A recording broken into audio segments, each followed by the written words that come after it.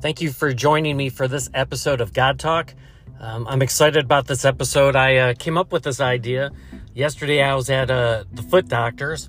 My husky that I've had for about 6 months or so is still in the younger years of her life, and she likes to chew. And the other day I came home and I saw she was laying on the couch, which she's not allowed to. And she appeared to be cuddling with my $120 ASICS shoes that I have. And I don't say the dollar amount because, like, I'm bragging, and I guess that's not even a lot of money nowadays. But I get, like, plantar fasciitis and all kinds of pain in my feet. So I spend a little money on having shoes that will support my arches and so forth. And she's already ruined a pair, and it looked like she was either cuddling with it or chewing with it on the couch. And I went over and looked at it, and I was really happy to find out that, in fact, I must have caught her early in the process, or maybe she just missed me. And she was just laying with my shoe on the couch. Well, as it turns out, when I went to put on my shoes the next morning, I have these orthotics because I have foot issues from playing soccer for 40-some years of my life. And so I've got these pretty expensive orthotics that are inside the shoe, and I go to put my foot inside the shoe, and the orthotic's missing.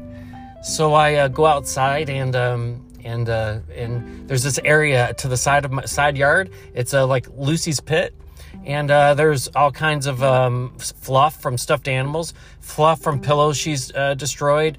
You'll find the occasional sock out there, maybe a pair of underwear. You just never know, really. Whatever she can get her teeth on and sneak out the door, she takes out to her little playground out there. And sure enough, there was my orthotic nicely chewed up. So I had to go to the foot doctor and get a replacement made, a cast made, and get it sent off and everything. And I was talking to the doctor, and I don't know how we came up on it, but all of a sudden we started just talking about the world today. And yeah, I think what he was saying is the world today is, different than it's ever been. And he's like 59, I'm 50. And I'm like, I think every older generation said that, but something tells me it is different. And here's how it is different. I said, the world that we live in today isn't real in the same way. Even our jobs aren't quite like the old time jobs where you actually had to do physical labor and it was manual work and so forth. A lot of us, our work is just really done within our own mind. It kind of reminds me of the City Slickers, really old movie, when Billy Crystal's describing his job as selling advertisement on the radio. He realizes how unfulfilling that is compared to, the policeman that comes in, the fireman, and all these other people. But the conversation, kind of continued with, how people are behind keyboards and they can present themselves to be anyone that they want to be. And it's so much easier nowadays to do that. Maybe in the past you were dating and a guy claimed to be someone he wasn't, made money that he didn't, had a job that he didn't, or a girl did the same. I mean, that's always been around, but it's just so much easier to be someone that we're not. So this podcast is entitled Virtual Reality because we don't live in reality anymore. We just live in a made-up reality, a virtual reality, and it's not good for us as a nation, and it's certainly not good for us spiritually. We can start it with cosmetic surgery and Botox and all the things that we can do nowadays. And listen, I'm not meaning to pick on all you ladies with your Botox. I mean, I'll be the first to admit I use gray reducing shampoo, and I've been for many years taking a pill that will keep me from losing the rest of my hair. So I'm not casting stones. I'm just calling it what it is, okay? So, we can get all these injections, and even though we are 60, we really look like we're 40, and we create our own reality of ourselves. Even like some girls in their 20s, they're doing it because every little imperfection they want to erase. They want to become like a Barbie doll, or if it's a guy, a Ken doll or whatever. And we can kind of manipulate ourselves a little bit, at least, into what we want to be. Take that over to Facebook, and there was always, was it Olin Mills? No, not Olin Mills. I can't remember, but there's always a picture, company that when you got your pictures taken, they were really good at doctoring it up when I was a kid. The name is escaping me. It'll probably come as soon as I end the podcast. But, they could make you look really good, even though you don't necessarily look that way. Well, that technology is 100 times better. It's on everyone's phone. And so you see these people do all these posts on Facebook, and you're like, wait a minute.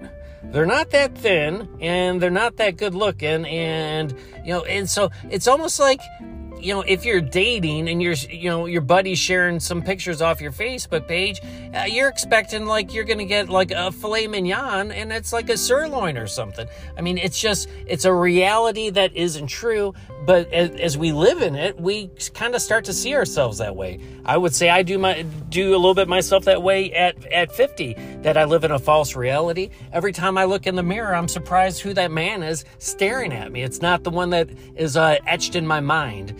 You might say. So, we kind of portray ourselves to be who we want it to be. You think about dating apps and people who are on dating apps. And once again, it used to be in person, you could pretend to be someone you're not. But maybe when you didn't look the part, dress the part, fit the part, people were able to see behind that. But now on dating apps, they're not seeing what you're driving. They're not seeing where your house is. They're not seeing anything about you. And so you can live in $1 million mansion, you can be a doctor, you can be this, and that, and no one's going to know any different, at least not for, the first couple dates. And by that time, the guy's probably gotten what the guy wanted. And so it's a virtual reality that doesn't even resemble reality. I mentioned keyboard courage. You get all these people who would never in a million years stand up, to someone else, face to face, because they know that their nose would be broken and they would lose that fight in a second. But all of a sudden, like a little poodle that runs their mouth, they're just so incredibly aggressive over email or texting or Facebook. Once again, running their big mouths, because in their mind and their reality, they're this big whatever. But virtual reality is we have all these superhero shows, Avengers, DC, whatever, DC Comics, Marvel, all this stuff, and everyone thinks they're invisible, and the friggin' world gets like a pandemic, in one that pales in comparison to previous pandemics, and they stop making movies, and the Avengers aren't all that avenging, and the superheroes aren't all that super, and most of us are shaking in our homes, worried that we're going to die. We're not nearly as brave and strong and courageous and all these things as we think we are. If we can control the environment, yeah, we are, but otherwise it's just a virtual reality. Facebook, wow, this is a game changer with Meta. And now, like, you can be Snoop Dogg's neighbor, probably for as much money, if you can willing to pay enough. You can live next to a famous person. You can go anywhere you want in the world. All you got to do is strap on some goggles and believe that you're really there. And mentally, emotionally, whatever, it's like a flight simulator. From what when I talk to pilots, they say the flight simulator, it'll get your heart going. It makes you feel like you're really there. So now we're able to do this with a virtual reality, so you can live wherever you want for a fraction of the cost, in your mind at least. You can be neighbors with whoever you want. You can date whoever you want, and you can probably go down that road, and I'm sure you're able to do that too. It's a false reality. It's not good. It's not right. It's not healthy. Another version of a virtual reality is, I know people who believe that we're living in some sort of simulation. It's a simulation theory. Like, we're not actually living life. Like, it's a matrix, some higher alien power, maybe even a god with a warped sense of humor just makes us think we're living, but we're not really living. It's all just kind of a mental exercise. It's all a virtual reality anyways. Listen, it's all garbage. And the problem is right now is no one knows truth from not truth. No one knows reality from not reality. You can make me see anything. You can make Tom Cruise see anything. It's not really us saying it. It's just a computer that generates it, that can perfectly imitate our voice and perfectly produce an image that imitates our face. And how are we to even know what's real anymore? I mean, unless you can come up and touch it and pinch it and smell. You know what I'm saying? Unless you can lay hands on something, how do you even know if anything's real anymore? Well, when we buy into this false image of ourselves, this is one of the problems with it, is If we can get other people to buy into that image of ourselves, we can become very powerful people. Very powerful and feared people. Now, stick with me a little bit here. I know I'm stepping on everyone's toes, but I'm including myself in this, so just relax. But think about someone like Kim Jong-un. He gets away with what he gets away with because we're all pretty sure he's pretty unstable and he's pretty insane. Is he? Maybe. We don't know. Or is this a virtual reality, an image he puts up in order to try to control people and to have power when otherwise he should wield none? Think about Putin. I think Putin learned from Trump. And now, you Trump lovers, just relax on me. I voted for him twice. And because I voted for him, I can give perspective. I don't have to sit here and tell you guys Biden's faults. You guys know him better than I do. But with Trump, he had that quality and that characteristic too. If you were just never really sure what he would do. And he used it to his advantage, especially in the world stage. No one would mess with him. Right? And I think Putin learned from Trump in that. And it's certainly a quality Biden doesn't have. And we're like, did Putin become crazy? Would he really use nuclear weapons? What is the stuff he's saying? Is he mad? Probably not mad. Probably just creating this virtual reality of himself because he knows it's powerful. And though he would never do it, he just makes people think it. And it becomes just this giant game of bluff, really. You know what? Here's our true reality. It's not who we want to be in our minds. It's who God created us to be.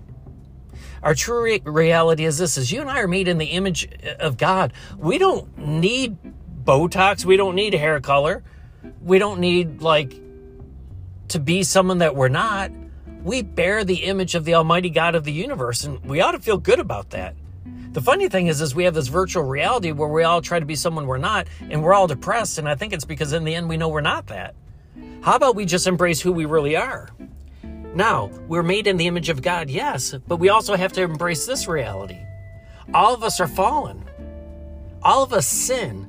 All of us make mistakes. And as much as I like to try to cover up my mistakes and make it not obvious and try to do everything perfect and right, I know I don't. Scripture says if we say we have no sin, we deceive ourselves, right? So we're all fallen. We all fall short of the glory of God. But we're all super worried that if people understand how fallen we are, or what our vulnerabilities are, or what our mistakes are, people will take advantage of that. And guess what? They probably will. But we can't dismiss that reality. That's a true reality. That's not a virtual reality. Created in the image of God, so there should be an immense amount of confidence in that. But also realize that we're fallen and that we're all deeply broken. And as a result, we're all in need of a Savior. And if you don't realize that you're created in the image of God and you're deeply broken, you'll never realize that you need a Savior. And a lot of people nowadays, because they live in this virtual reality where they look perfect, they act perfect, they're rich, they're everything that they're not, they don't think they need anything, and they certainly don't think they need a Savior because we live in a virtual reality. Guess what? The reality is everyone needs a Savior. And for those who believe in that Savior, then we become a new reality. We become a new creation. Scripture says the old has gone, and the old's passed, and the new is here. And as that new creation, now we become different people. We exhibit a lot of the qualities and the characteristics of Christ. We take on attitudes that are the same attitudes and qualities of our God again. We carry fruits of the Spirit like love and joy, peace, patience, goodness, kindness, gentleness, faithfulness, self-control, and many others that are listed in Scripture. So, you know what? I think it's a real problem when we look at the world today.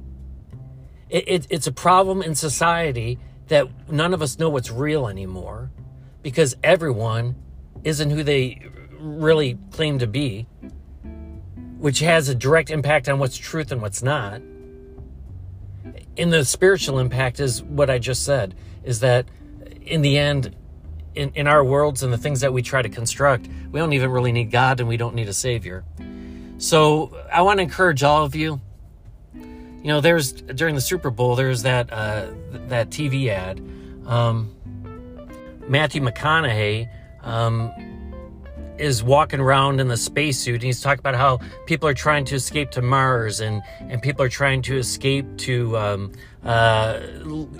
metaverse where, you know, it's all this virtual reality stuff, and they're missing out on the fact of all these things that we have in this world and right before us. They're not enjoying the trees and the sun and the grass, relationships, you know, just the physical, the things that are real.